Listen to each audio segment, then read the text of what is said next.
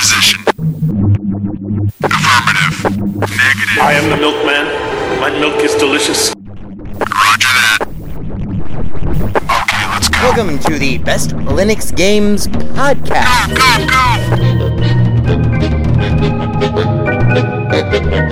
The best Linux games, the best games available for the GNU/Linux operating system via the mechanism and distribution network known as Steam, brought to you by Valve. After 700,000 years, yes, gaming has come to Linux, and beyond that, it has come to Linux in the form of an egalitarian Linux-like platform, Steam, an open marketplace in which everyone, total meritocracy, everyone, regardless of size, amount of money, regardless of amount of developers, and prospective sales, if you have a game, and it is good, then give it time, and it will thrive, and you will be rewarded.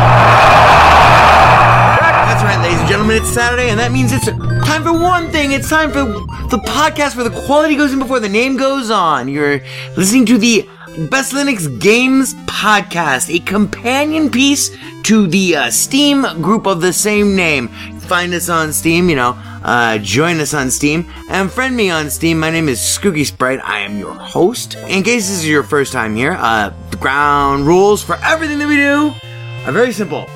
We have news, we have the latest titles that we are interested in, of course, features, kind of in-depth looks or reviews, and then we have, of course, everyone's favorite, the deals! The best games that you can buy for as cheap as possible.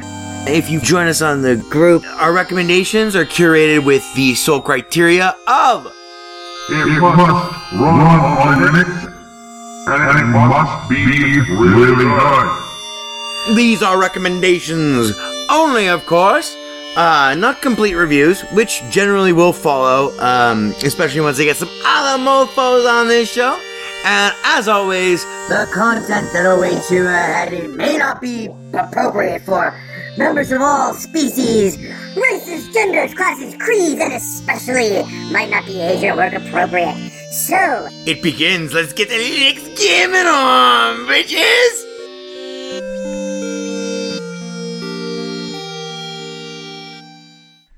Hello, friends and neighbors. Welcome to episode number 204 of the Best Linux Games Podcast. Being recorded for you on this glorious Saturday, the 22nd of September, 2018. We have a huge show for you tonight. But first of all, Crack Engineer Ivor Molina, over there in the whiskey booth. Over there in the booth, holding up the whiskey sign. The whiskey booth. No, the whiskey booth is not in there. It's in here, in the studio. Yes, good call, Ivor. You're fired. You made me call it the whiskey booth, you bastard! All right, so cheers. Drink. Good.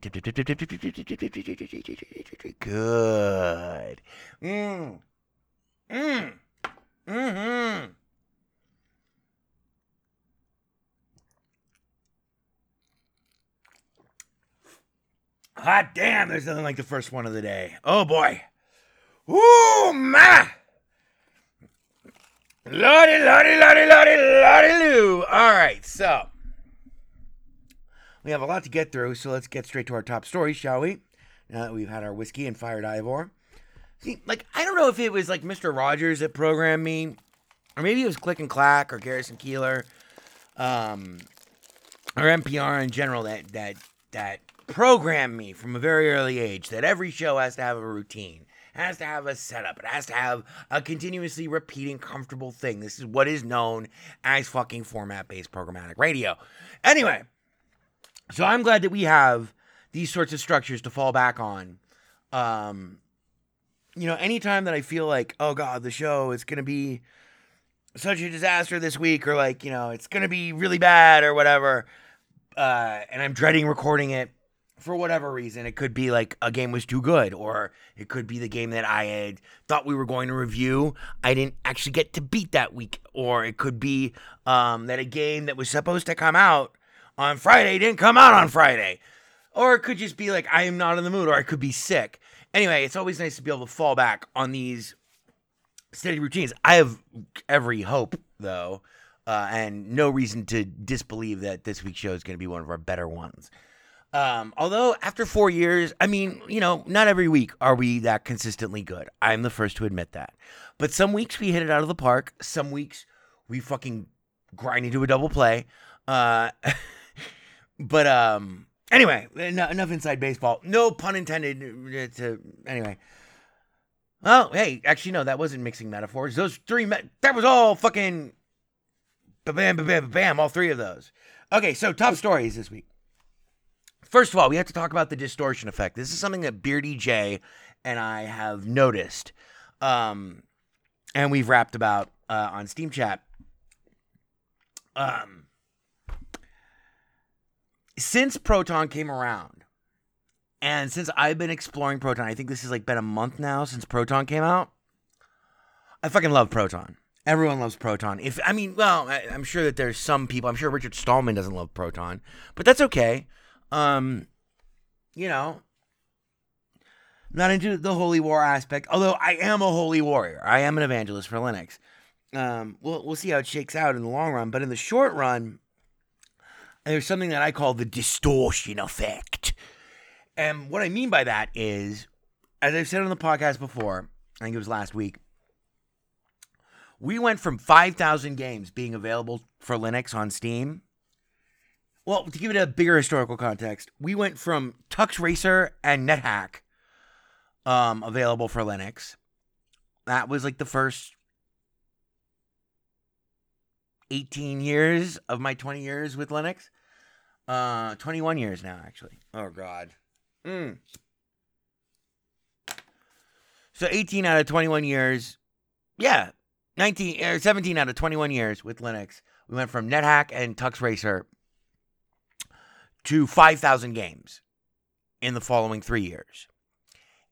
Then, with Proton, the available number of games for Linux, and trust me, this is germane to the subject of this week's podcast, and suddenly, with the advent of Proton, we went from 5,000 games being playable on Linux via Steam to 27,000. That is a net gain of 22,000 games. And that's just on Steam. Because I don't want to mix apples with oranges. I don't want to mix good old game, GOG.com, goodoldgames.com, or, Wine or Flatpak or anything else into this. Just keep it straight up Steam, because that'll help you understand the metrics that we're facing here. So that is a net gain of 400%. 27,000, 5,000, 22,000. That's 400%. That means that for every game that we had prior to Proton, we now can theoretically, and Proton's still in beta, and some games do not work, but I just return them, which is great. And Steam has yet to fucking fuck me on. I've been returning a lot of games this week. Anyway, so the point is, for every one game that we had prior to Proton, we now have 4-ish games. That means my workload is increased by 400%. And it increases on all fronts, not just the core values of the podcast where we're running our checklists constantly. I'm not kidding. That checklist is 4 years old, and it is an actual fucking checklist. Games get added to it. Games get checked off of it as they're released, to make Linux. The list, in case you're a first-time listener, is a list of the games or the work-alike games, the play-alike games that Linux would need to actually be able to call itself a complete, full-fledged, first-class citizen gaming platform. So my workload is increased by 400%. Literally, it is actually starting to eat into my time in my real life, and it tastes like burning. I can't sleep at night. I'm tasting metal, and my gums are bleeding. Something is wrong on Saturn 3. My eyes, that thing cut me. So, the distortion effect, however, is brutal. Because 4 years ago when we started doing this podcast, and I can't find episode 1, but I think this might be our 4-year anniversary. I think it might be. I don't know. It's all lost in the myths of antiquity and blah, blah, blah. And I've been so fucking busy that I haven't even I tried looking for the first episode to see what day it was released because my naming format is BLGP underscore episode XXX underscore.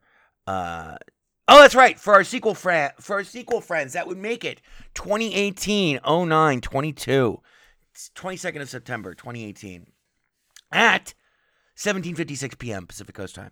But anyway, bottom line is, for the last 4 years, I've gotten used to paying under $40 for almost any game. Because they've all been Linux old ports of good games ported to Linux, either by like Feral or whomever. Or they've been independently developed games that have had a Linux-based focus, and therefore they release with a, like a $10 to $20 price point at most, Well, now that we've gone from 5,000 to first-class citizenship status in the 27,000 game club, Beardy J and I were talking about how weird it is to try to adjust your mindset to going from paying like almost nothing for video games, a negligible amount for video games. It's one of the reasons why I started this podcast, because I pay for everything that I review. And everything that I play, I pay for it, unless otherwise noted. Unless someone sends me a fucking key, which I will tell you if they have, I pay for it. So now we have to get used to paying full price for fucking, the latest games and shit, which is such a weird, it's a weird thing. It's a weird leap to make your mind accept, because it's like, well, and you'll see, this is like, we'll talk more about that later on in this episode. It's all germane to this week's episode. Oh shit. So, Ivor, you're fired. Bring the Servers Pro back up. Oh god. Okay, cool. So our column this week, which is, I think, done. I have to just give it one more read through and pop it up on the interwebs. Is about one of the games that we're featuring this week. It is the tentatively titled The Intro of Wolfenstein 2, The New Colossus. And it's a fucking blow-by-blow, spoiler-filled recap of the first 20 minutes of Wolfenstein 2, The New Colossus. Also, finally in our top... Well, we have two more top stories. Next up, I beat No Man's Sky, finally. It does not mean that I am done playing it. As Omar Khayyam famously wrote, I've served a long apprenticeship to time, but I'm still no master of this world's business. No Man's Sky was breathtaking. If anything, I had neglected the story missions, the main story campaigns. I would go for like 15 to 30 hours before I would do another main story arc mission or whatever. Because I would just get busy doing other shit and trying to, get enough fucking units to buy a better spaceship or fucking do whatever quest, or just jobbing for the fucking job boards or whatever, or just exploring and making fundages through scanning shit.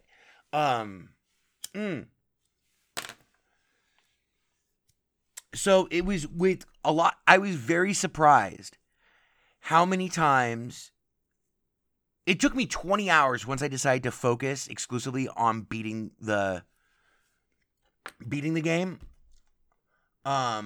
It took me 20 hours to beat the game, and I was about halfway through when I started. It's the last third of the game that really, really,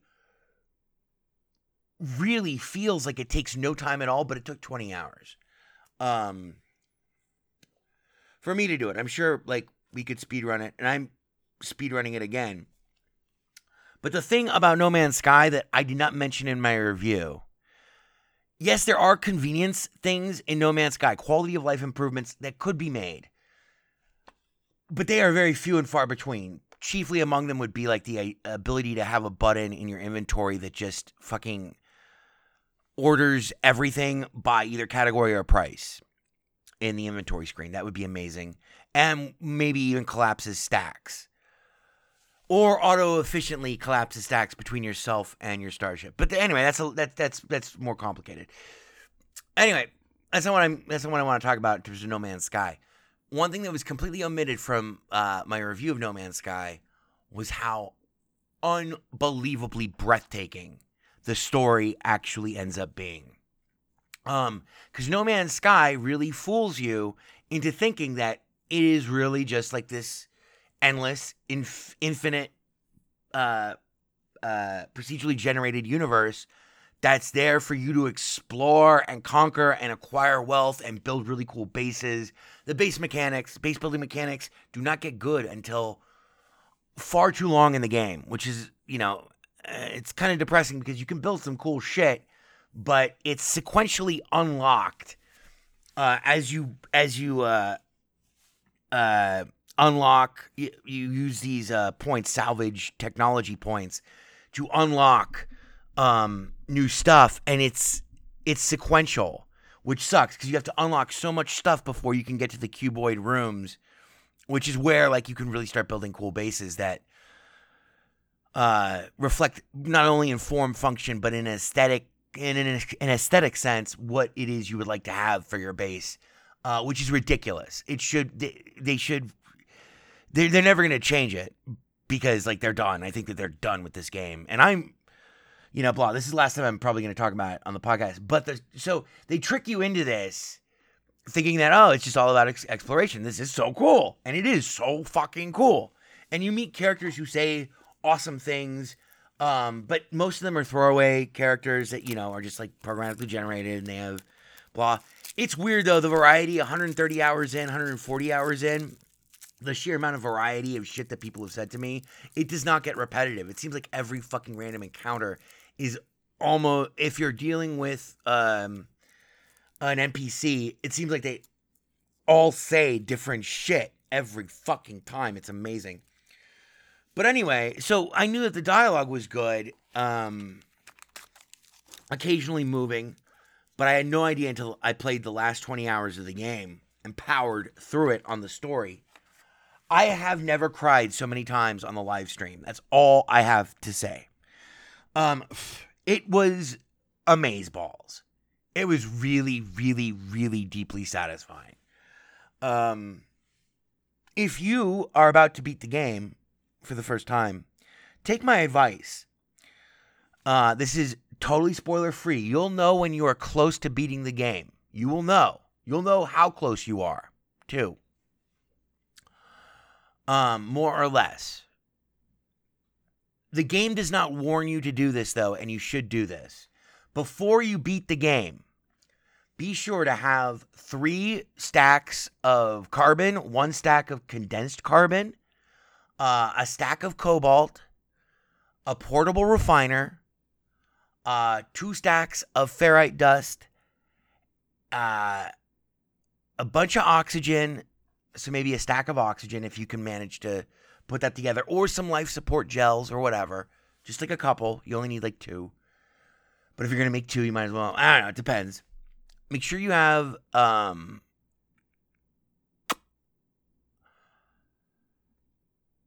maybe 3 technology modules.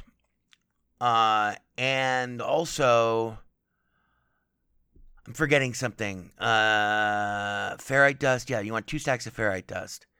But anyway, get all that shit together in a stack of cobalt and put that in your exosuit inventory before you beat the game.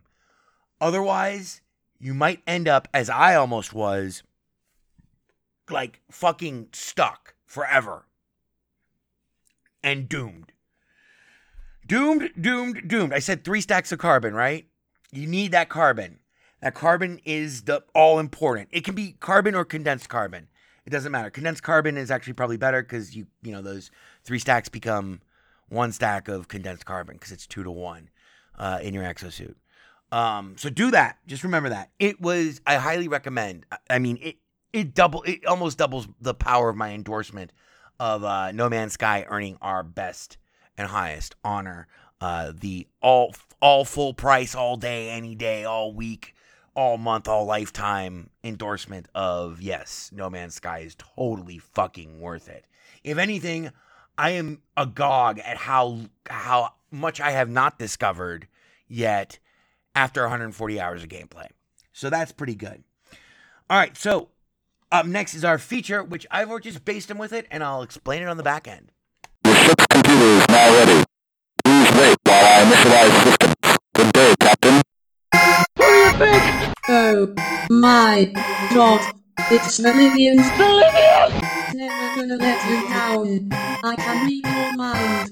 This week's feature. I can't read you. I can't read you. I can read your mind. Take it, Kooky.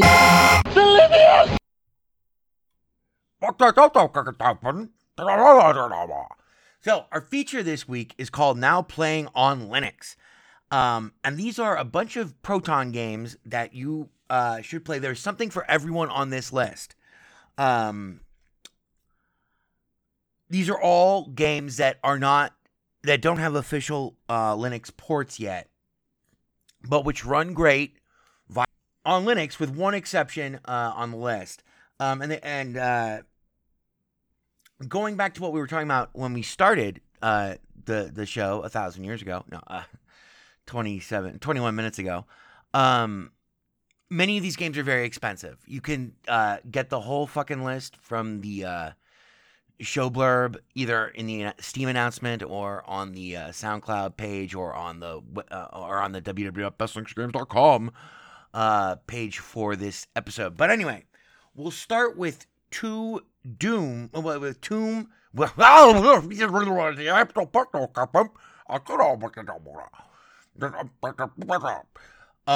We start with 2 id reboots of classic series.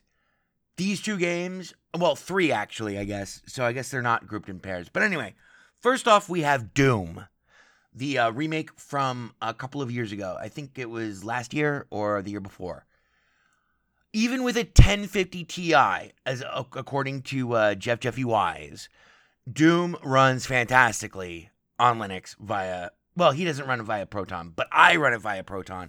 I have a 1080 Ti, and I've been playing these games on a Mint 18.3 box. So there you go. Those are the stats. Doom is fucking amazing. Doom it'll run you $20. It's one of the cheaper titles on this list.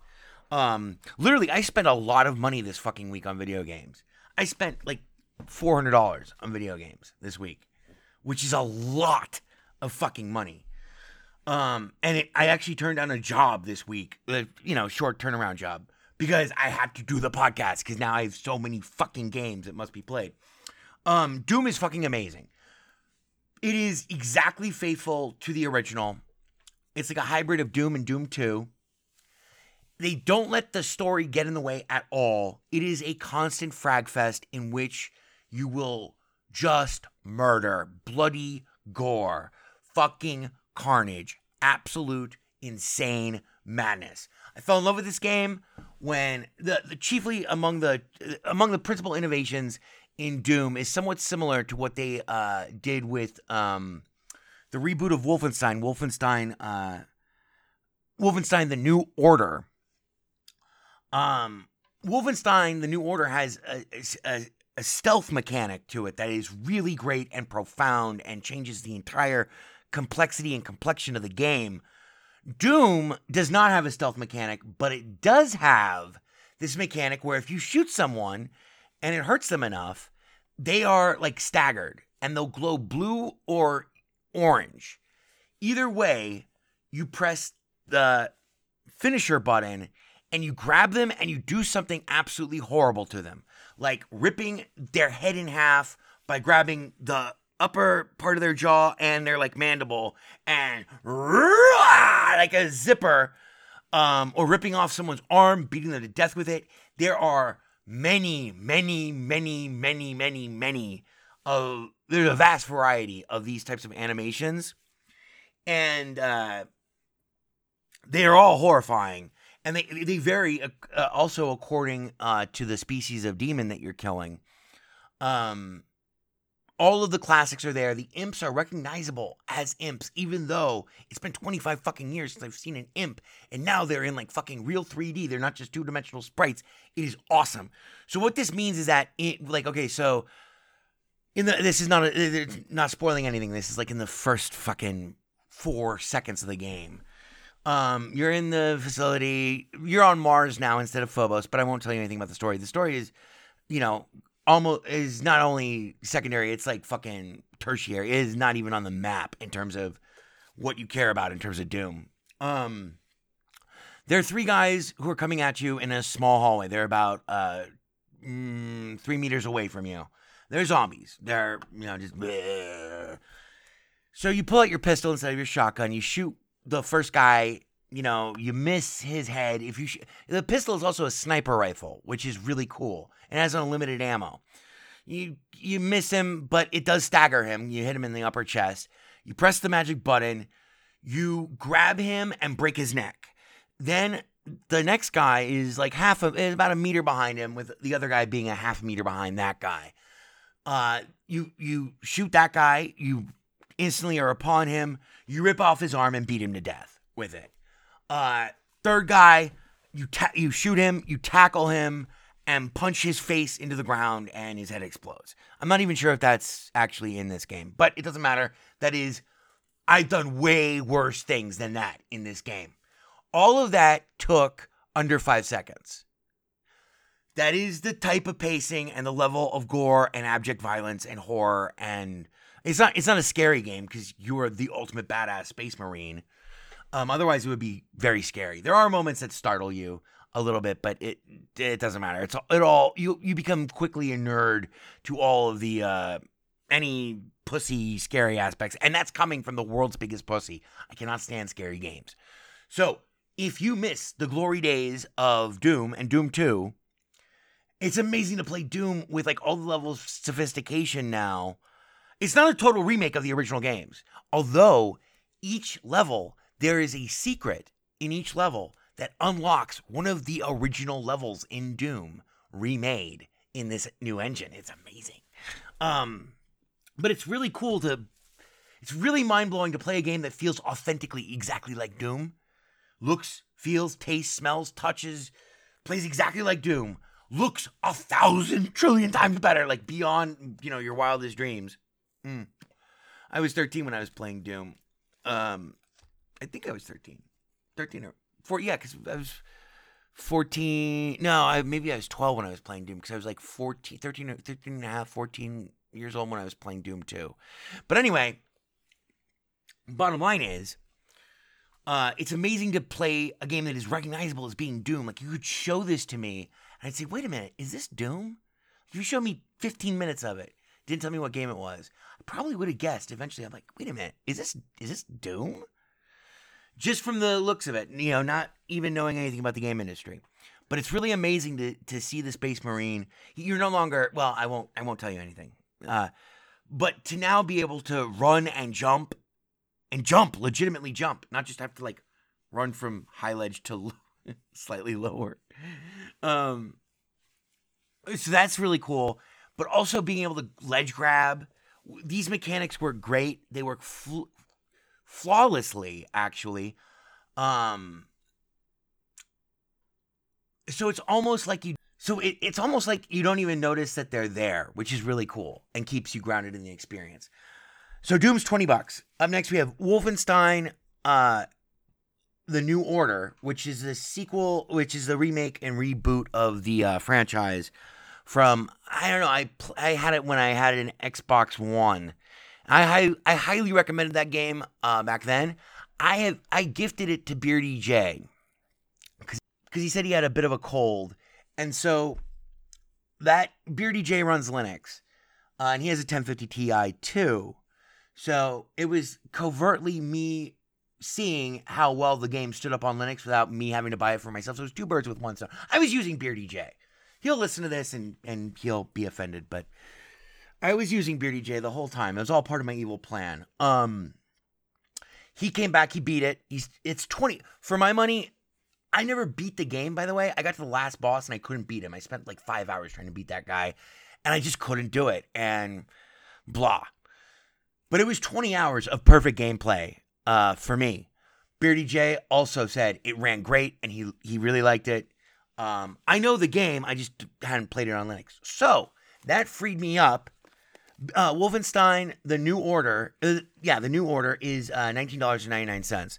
That opened me up to get Wolfenstein 2, The New Colossus, which came out, like, I think last year. Do not pay attention to the reviews of Wolfenstein 2: The New Colossus. I haven't beaten it yet, but I am like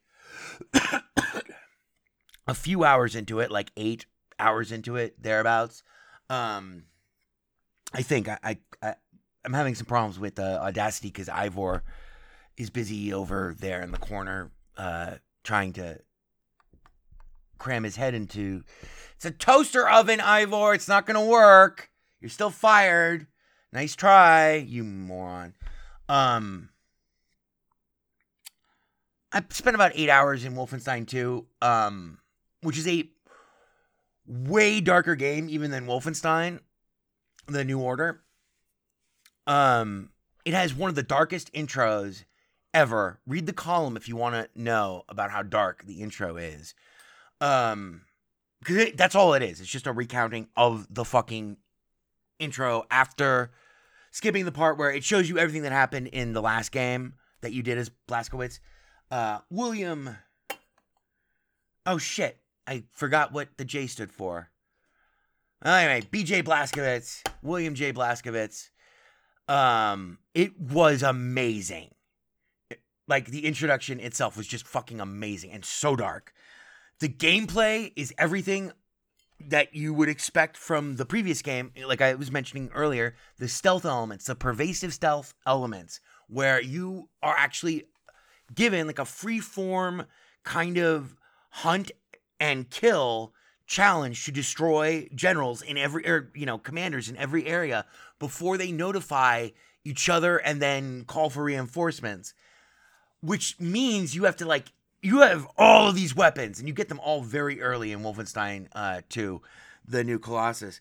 So you have like an infinite variety of ways in which to kill everybody, but it's better if you do it quietly with your melee attacks and your sneaking finishers, which are all animated to be absolutely horrifying blood gore fests of epic proportion.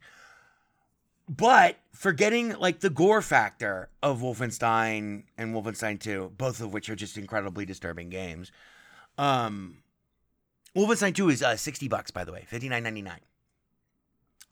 The stealth mechanics in both of them really make what a franchise it would be impossible to do a reboot with today's level of sophistication and make it actually fun to play without. Like, if you omitted the stealth mechanic, both of these games would probably not, well, I know for a fact, would not be anywhere near as good or as satisfying or as brutal as they are.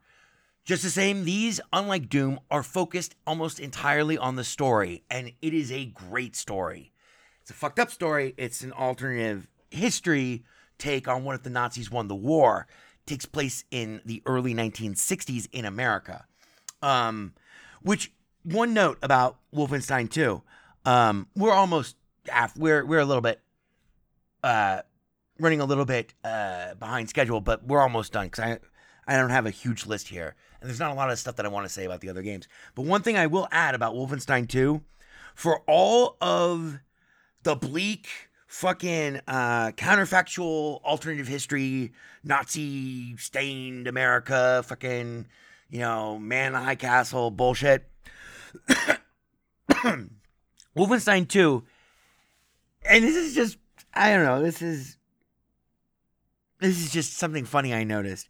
It seems to imply that, in spite of all of this, the one constant between the future, as seen in 1960, whatever, the one constant between that timeline, that alternate history timeline, and, like, actually what happened in our reality, in real life, is that Helvetica exists in both. Helvetica, the font, exists in both of those universes. That's what they use for the menu in Doom 2 or in Wolfenstein 2, which is hilarious.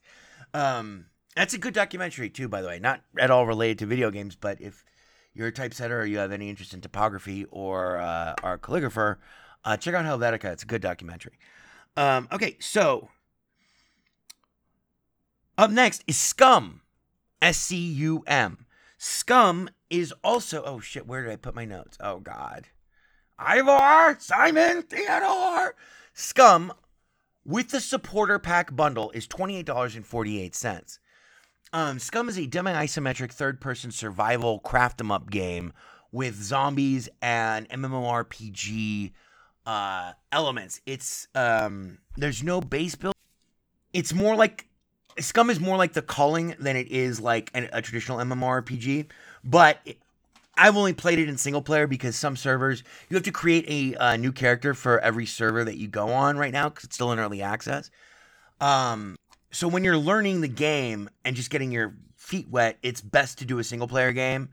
Because character creation can take a minute or so. It can take maybe 20 minutes, 15 minutes, something like that. Scum has famously sold 1 million units since it came out in early access in 1 month. So it's kind of like the next Ark.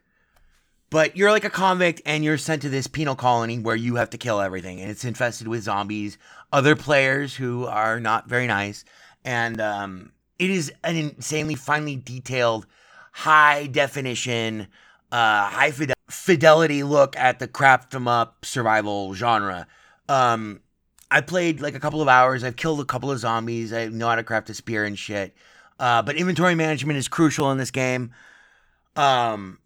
But it sold 1 million copies already. So if you've left out of the fun that your friends are having, like your Windows friends might be having, Scum runs A-OK on Linux. So these two, Scum and the next title, are in the brand newest of the new, which leads us to the one title on this list which doesn't actually run super well. It needs some work, but that would be Shadow of the Tomb Raider. We read the tomes, we read the tombs. No, we raid the tomb. Sorry.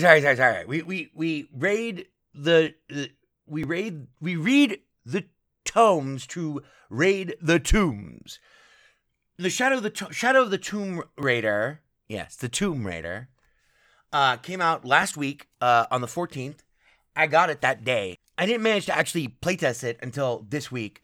It has some problems because it either runs in the highest graphic setting almost fine or in the lowest graphic setting almost fine. But there's still moments where it just gets, it actually has performance problems. And I don't know why it is because the benchmarking in the game is much better than in the first reboot. But anyway, I meet the system specs. I got a 1080 Ti. But I don't know if it's a combination of, I think it's just Proton being in beta and this game being brand new. But if you are desperate to play it, I think I played about 2 hours of it. It will work if you're desperate to play it. And it looks great. I mean, I can't wait until it runs a little better, a little smoother just throughout. Because there, like I said, there are performance problems. Shadow of the Tomb Raider is also $60, $59.99.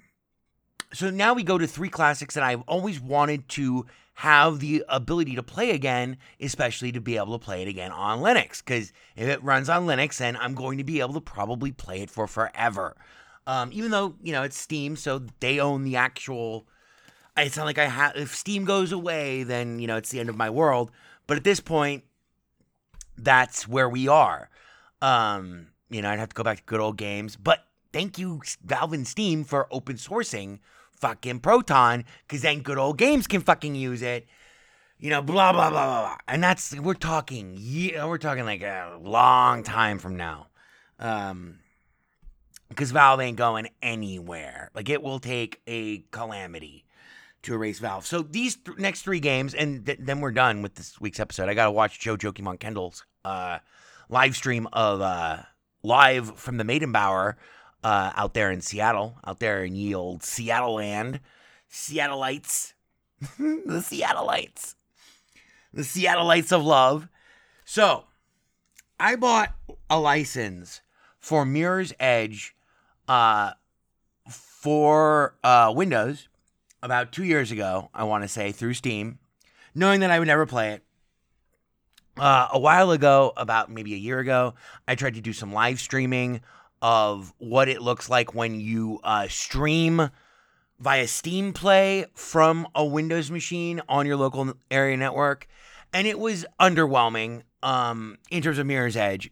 Some games work better at that than others.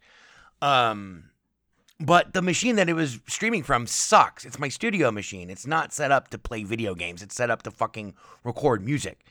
That's the only machine in this house that runs Windows other than my Surface Pro 4. I'm recording this, of course, obviously on the Beast, the monster, my multi-monitor fucking insane machine that I built. But Mirror's Edge, the greatest parkour game ever made, in my humble opinion. I never got to play the sequel because I never owned a PlayStation 4. But Mirror's Edge, which is, $19.99, still, it's an old game. It's an old game, maybe 10 years old, 8 years old. An amazing game and a vastly underrated title. I've beaten it several times. I finally fired it up last night because I remembered, oh wait, I have Proton now. Let's see if Mirror's Edge runs. Oh fuck yeah, it does. Mirror's Edge runs flawlessly. It is amazeballs. So you can check out the live stream this weekend, starting later tonight, to either watch me live stream it or to check out video on demand, the VODs, as the kids say, of me playing it. I have to remember how to play it, though. It's been a lot of years. I got effortlessly halfway through the tutorial because that was what I played a year ago again. But yeah, I can't recommend Mirror's Edge enough to enough people because no one played that game when it came out. I remember I had a roommate or housemate at the time for about 5 or 6 years. He came home and he came home like really late. Usually, I think I mentioned this on the podcast because he worked as a stagehand, lighting tech, and theater tech, just generally, sound, lights, etc. So he would get off at 2 a.m. I'm still there playing the fucking game, drunk out of my mind. I'm like, Joe, you gotta see this. This is Webster, Joe Webb. Webster, you gotta see this. And I showed him, and he's like, I'm like, Joe, is this? I've been playing it for 10 hours at that point. I started at noon or started at fucking whenever. I'm like, is this as good as I think it is? Because no one liked that game when it came out.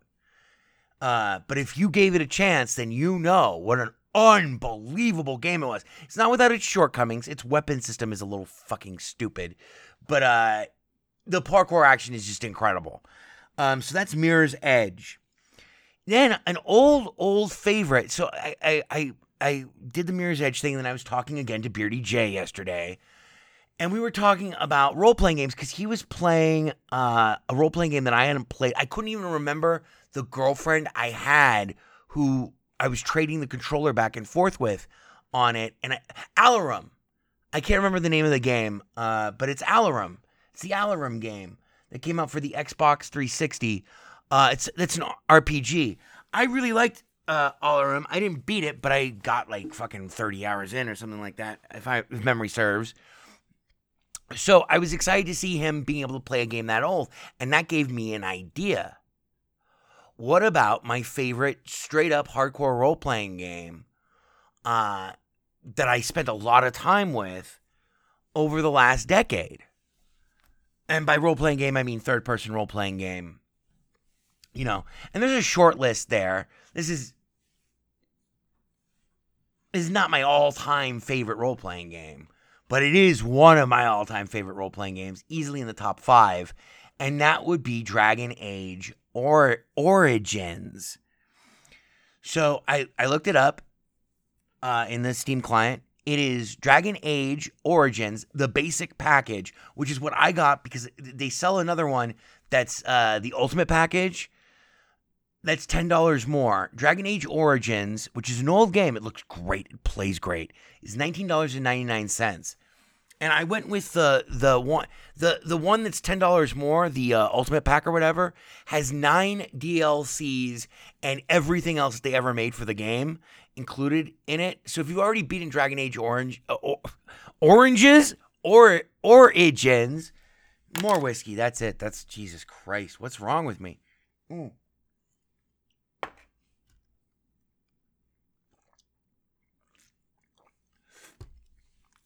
So if you beat in Dragon Age Origins, see that even that was better, and the whiskey just went into my belly right there. It's already like a marked improvement. Dragon Age Origins, if you already beat it, but that was like forever ago, and you like myself I never beat Dragon Age Origins. But I got very fucking far into the game. The corruption had spread tremendously. By the time I stopped playing it, which was not by choice, it was just by, I got really big. I remember what happened. I started working on the Death Star actually back then. That was actually the code name for the project. Still is the code name for the project, the Death Star. But anyway, so it's been like 10 fucking years. Let's see. Let's find out. Sorry if there's been clicking or poor recording on this. I blame Ivor for this episode. We've been having some technical problems due to our mic stand and the way. Anyway, a new one is coming. Let's see, Dragon Age Origins.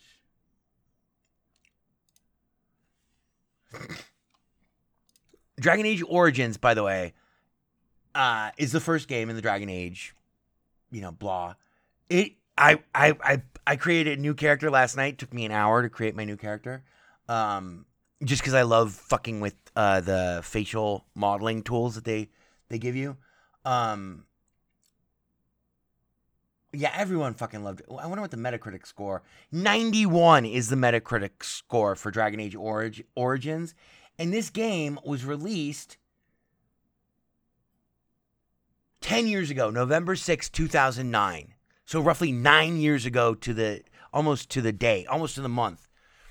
Or, yeah, like if you interpose the months. I don't think I've ever seen a game that's like over 5 years old that has a Metacritic score of 91. And I'm going to tell you why. I'm going to take a moment because we only have one more game after Dragon Age Origins. And I'm going to tell you one thing about Dragon Age Origins that I really loved from back in the day. But the thing about, so I remember when Rotten Tomatoes came out, and I wasn't working as I was not a computer scientist yet. I was someone who fucked around with computers a lot. And who was like a system administrator, and I was the guy that small businesses would call when they couldn't get shit to work. Blah. But it was nowhere near in the capacity that I spent the last more. Anyway, bottom line is, when Rotten Tomatoes came out, or when I started seeing that IMDb was aggregating reviews from their reviewers to come up with a combined score from the total not straw poll, but like 1 to 5 stars kind of thing. I had an epiphany. This was a long time ago. That kind of system does not fucking work because it skews towards idiots. It skews toward, I'm not saying that your average person is a fucking moron, but I am saying that people who either people who are uninformed or are approached with something that is beyond, it's out of their depth in terms of their ability to understand, are more likely to be upset and dislike that thing vehemently to the point where they will, fucking file a review or whatever, and it'll be a great review. Look at, there used to be this show on NPR called, can't remember, but the bottom line of it was they used to read sometimes at least once a month. It was a once weekly show. Why can't I remember the name of this show? I think it was John Moe who hosted it. It wasn't Weekend America. I love that show. That was a good show. Anyway, but they used to read 1-star reviews from Amazon of all-time classic, favorite, indisputably the best of Western culture. It's like 1-star reviews for To Kill a Mockingbird, 1-star reviews for Moby Dick, 1-star reviews for Citizen Kane, 1-star review, Anyway, so that right there kind of proves that point. But then if you aggregate those with all of the highly intelligent and informed reviews, or just the average reviewer's review, that denigrates the because there will be more people who are pissed off about something than there will be average viewers of something, like, you know, that maybe just didn't like it, had a bit of a critical perspective that was probably good. Like, you know, the kind of people that you meet and talk to in bars and stuff, like me, you know, people like us. And then there's, like, you know, the hoity-toity, whitey-tighty intellectual fucking crowd who's like, well, no, you don't understand that this is such a fucking masterwork. Why we genuflect before it? But I've seen fucking The Professional doesn't have a 91 fucking... Anyway, so the fact that Dragon Age, after almost 10 years, 91 is its Metacritic score. That is really rare. And of course, the reviews, recent reviews, very positive, 144. All-time reviews, very positive, 5,220. This game came out November 6, 2009, so that is to be expected because this was a console game, not necessarily a computer game. Steam was not what it has become now, back then. So one other thing about Dragon Age Origins, and then we'll get to our last game, and that'll be a wrap. My favorite thing about Dragon Age Origins, well, two favorite things, is that it doesn't pressure you into making binary choices, making binary decisions in dialogue trees or elsewhere. Every choice you make is ambiguous, and every choice you make has fucking tremendous effects. The way your party views you, your reputation within your own party, and your reputation with individual members of your own party are affected by the decisions you make, the choices you make, whose advice you choose to listen to, which species or race or class or whatever members of your party you choose to listen to. It also has the best addressing of magic. It is almost a mythological approach, like a Merlin approach to magic. Magic is not a good thing in this game. And when you get your mage, and she's awesome. And the dragon fights are incredible. They're not like Skyrim. And the game is old, but doesn't show its age. My second favorite thing about Dragon Age, and I hate that this is like a blood and gore episode of, you know, don't get me the wrong way. Like, sometimes I want gore. Like, sometimes I want to blow the faces off of everyone in a video game, like Painkiller or Doom, which really scratches that itch. I'm almost overdosing on this stuff now because I got Doom on the one hand, and then I got Wolfenstein 2 on the other. And so it's like, I'm pinballing between them. But Dragon Age Origins had an interesting mechanic. So you would, like, you know, fast travel to a town or whatever, and you're in this town, and you get ambushed by corrupted or whatever in the town. This happens all the time. I'm not spoiling anything for you. And so you guys fight the corrupted, or you guys fight the soldiers, or you guys fight whoever the fuck. This is a swords and armor style game. It's almost like in a Tolkien-esque universe, but without any of the hobbits singing or any of the fucking endless... Oh, Jesus. Anyway. And it's a fully realized world. I mean, it is amazing. It seems small the first, you know, I think maybe 20 hours. But then you get the world map and you're like, oh my God. Wow, this game is just fucking nuts. And by then you're balls deep into the plot. And it sucks you in. And the combat and the... It was innovative for then. It still is innovative for now. Because it's semi-isometric third-person role-playing game, party-based. With, you know, you can pause independently and issue orders to your people. Kind of like Pillars of Eternity, if you've ever played that. So these guys ambush you in the town where you're supposed to go talk to somebody or whatever. You just want to check out the town or the city or whatever. And you murder them all. And then I'm trying to structure this correctly so you understand it right. So you win, you loot all the corpses, you go to the tavern, and you talk to someone, and you see in close-up your face, which is covered in fucking gore, ichor, and blood. Your armor is covered in gore, ichor, and blood. I can't remember when it washes you off, or if you had to do it manually, or maybe if you rested someplace, you got clean again. But until you get clean again, you get covered in more blood, ichor, and gore. You look like a fucking insane butcher. And I always play chicks in role-playing games. I don't know when that started, but I think maybe with Saints Row 4. But I think it might have been with Dragon Age that I started playing exclusively as chicks. Because it's just like, it's more fun to not be a dude. I already know what it is to be a dude. Like, I want to see what the game acts like as a chick. And as a badass fucking hardcore chick. Game lets you become whatever it is you want. You'll become things that you don't think you are. But seeing just the gore, like if you go into a big, the game is not procedurally generated. I mean, it's an old school role-playing game. So the environments are, 3D. They're very, very pretty. They hold up pretty well. The characters and the quality of the character models holds up extraordinarily well. The animations are fantastic. The combat system is excellent. But so if you go into like a dungeon where it's going to be like maybe 2 hours before and you have to kill your way through it, you come out red to toe. It is fucking gruesome. And the way the blood gets applied is never the same way. I know this sounds like such a weird thing to focus on, but it is so disturbing.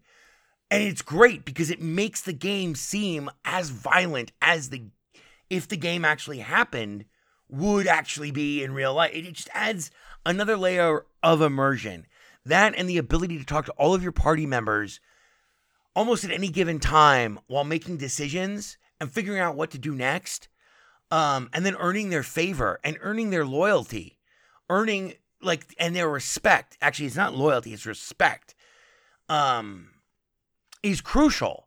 And that will unlock other things for you, depending, other avenues of pursuit through the game. It is an amazing game. It's a game truly with a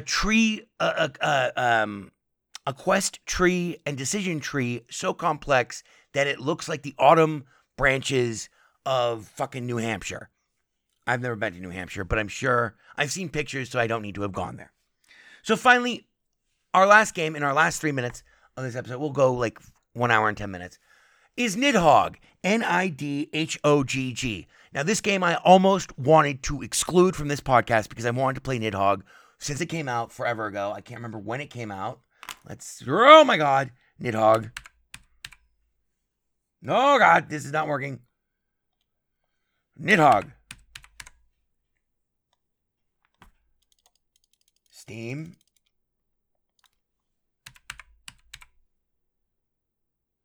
Nidhogg, which is $9.99.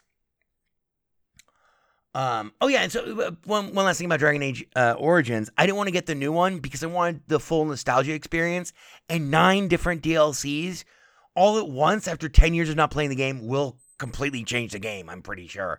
And I wanted to just finally beat the game that I never got to beat before.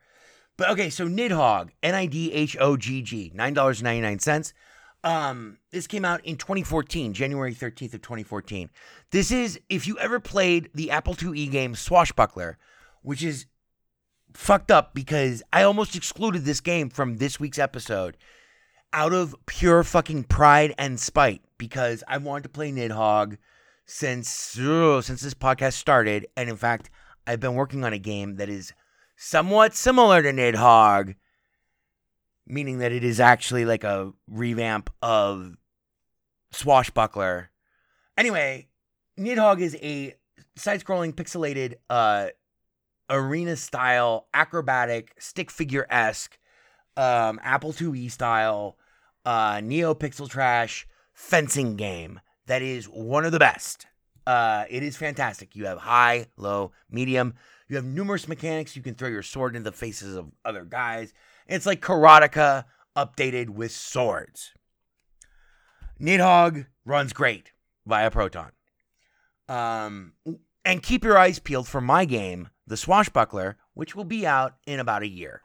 I've been working on it for 2 years now. I've not had the ability to I've not had any luck at finding anyone who can make modern materials and textures for me, which is something that I don't have the time training, nor do I have the inclination to really learn how to do, but I might have to do it. I have money too.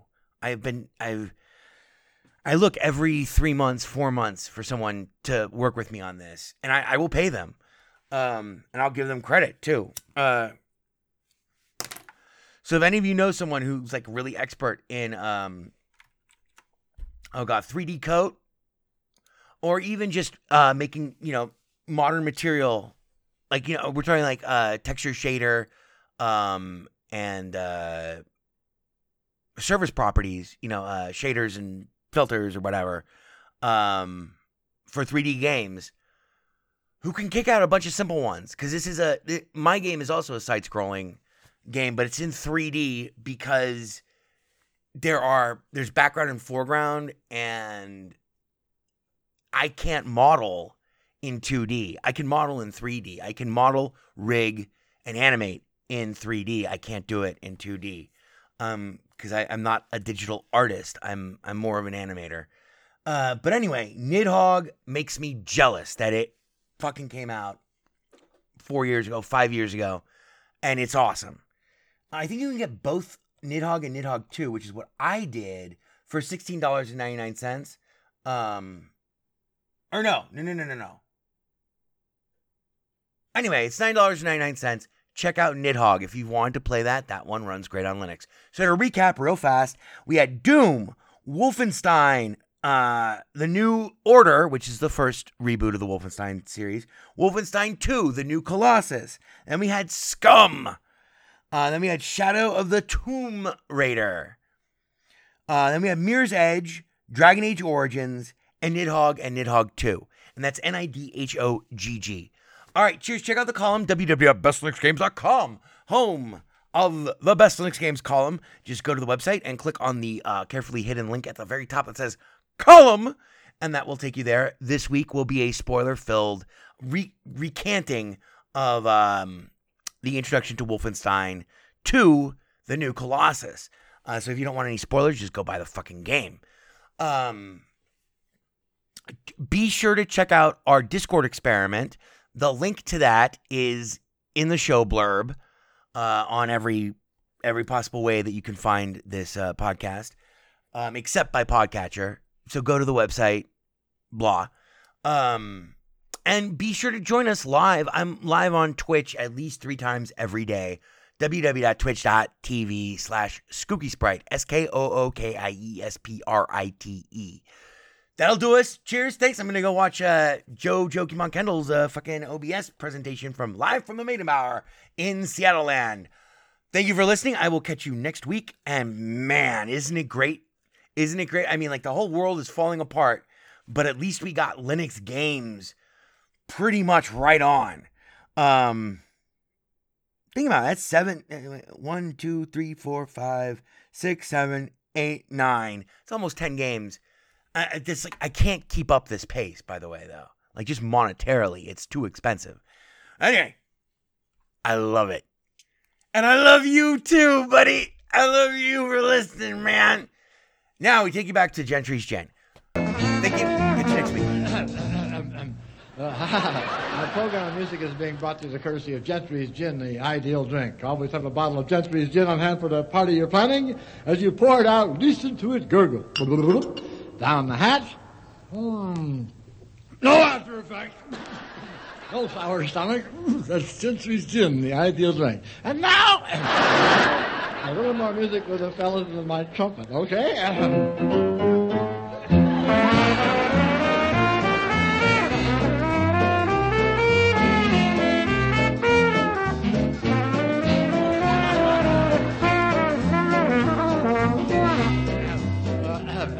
Ladies and gentlemen, our program of music is being brought to the courtesy of Gentry's Gin, the ideal thing.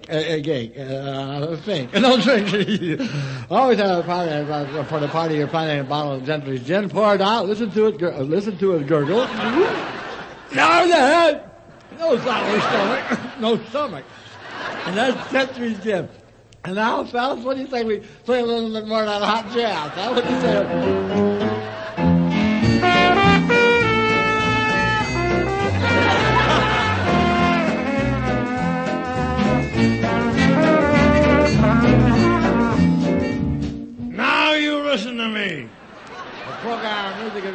the Judgment Gin. Well, it's pretty good stuff. Pour it out, listen to it gurgle. Wrong place to put in my ear. Down the hatch, and now I think I want to hear some more of that jazzy stuff again. Okay,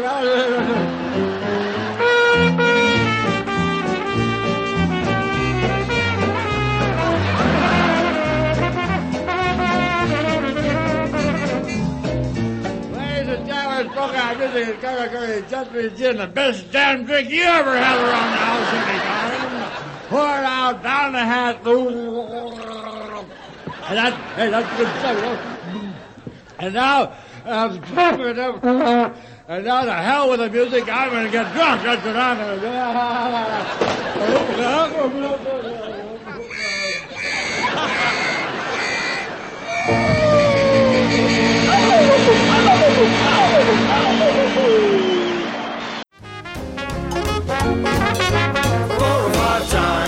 A good idea.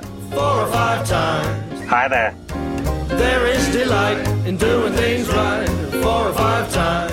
It is I, E.B. Farnham. Maybe I'll cry. I'll get you a drink. And if I die, I'm gonna try 4 or 5 times. Do you like to play? We like to play. I like you. We like to sing. It only runs on Linux. We like to go yada yada yo 4 or 5 times. We're gonna have such fun. Bebop 1. You're becoming hysterical. Bebop 2. Yes, sir. Thank you, sir. Bebop 3. Yada yada e 4 or 5 times. Matt Damon. Burn everything incriminating, including this building. Burn all the White House pets, and then yourselves. Burn yourselves first. Boy, this is fucking ponderous, man. Ponderous, fucking ponderous. It only runs on Linux. It's not a problem. You alienated part of America. I alienated crazy people. I like it very much. It is I, E.B. Farnham. You're becoming hysterical. I'm here. I'm there. I'm fucking everywhere. I'm the Eggman. The Best Linux Games podcast is brought to you by Blue Wizard is About to Die. Now available for the first time as an ebook on Amazon.com. To subscribe to the podcast using a Linux-based podcatcher like Podracer, or to see our YouTube gameplay videos, please visit www.bestlinuxgames.com. Also, join our Steam community group, Best Linux Games, Friends Cookie Sprite, and follow him on Twitter at VegasWriter. BLGP is also brought to you by the Radio Control Room Project. For details, please visit www.rcrproject.com or rfihc.com. Zig thanks you. For all great justice.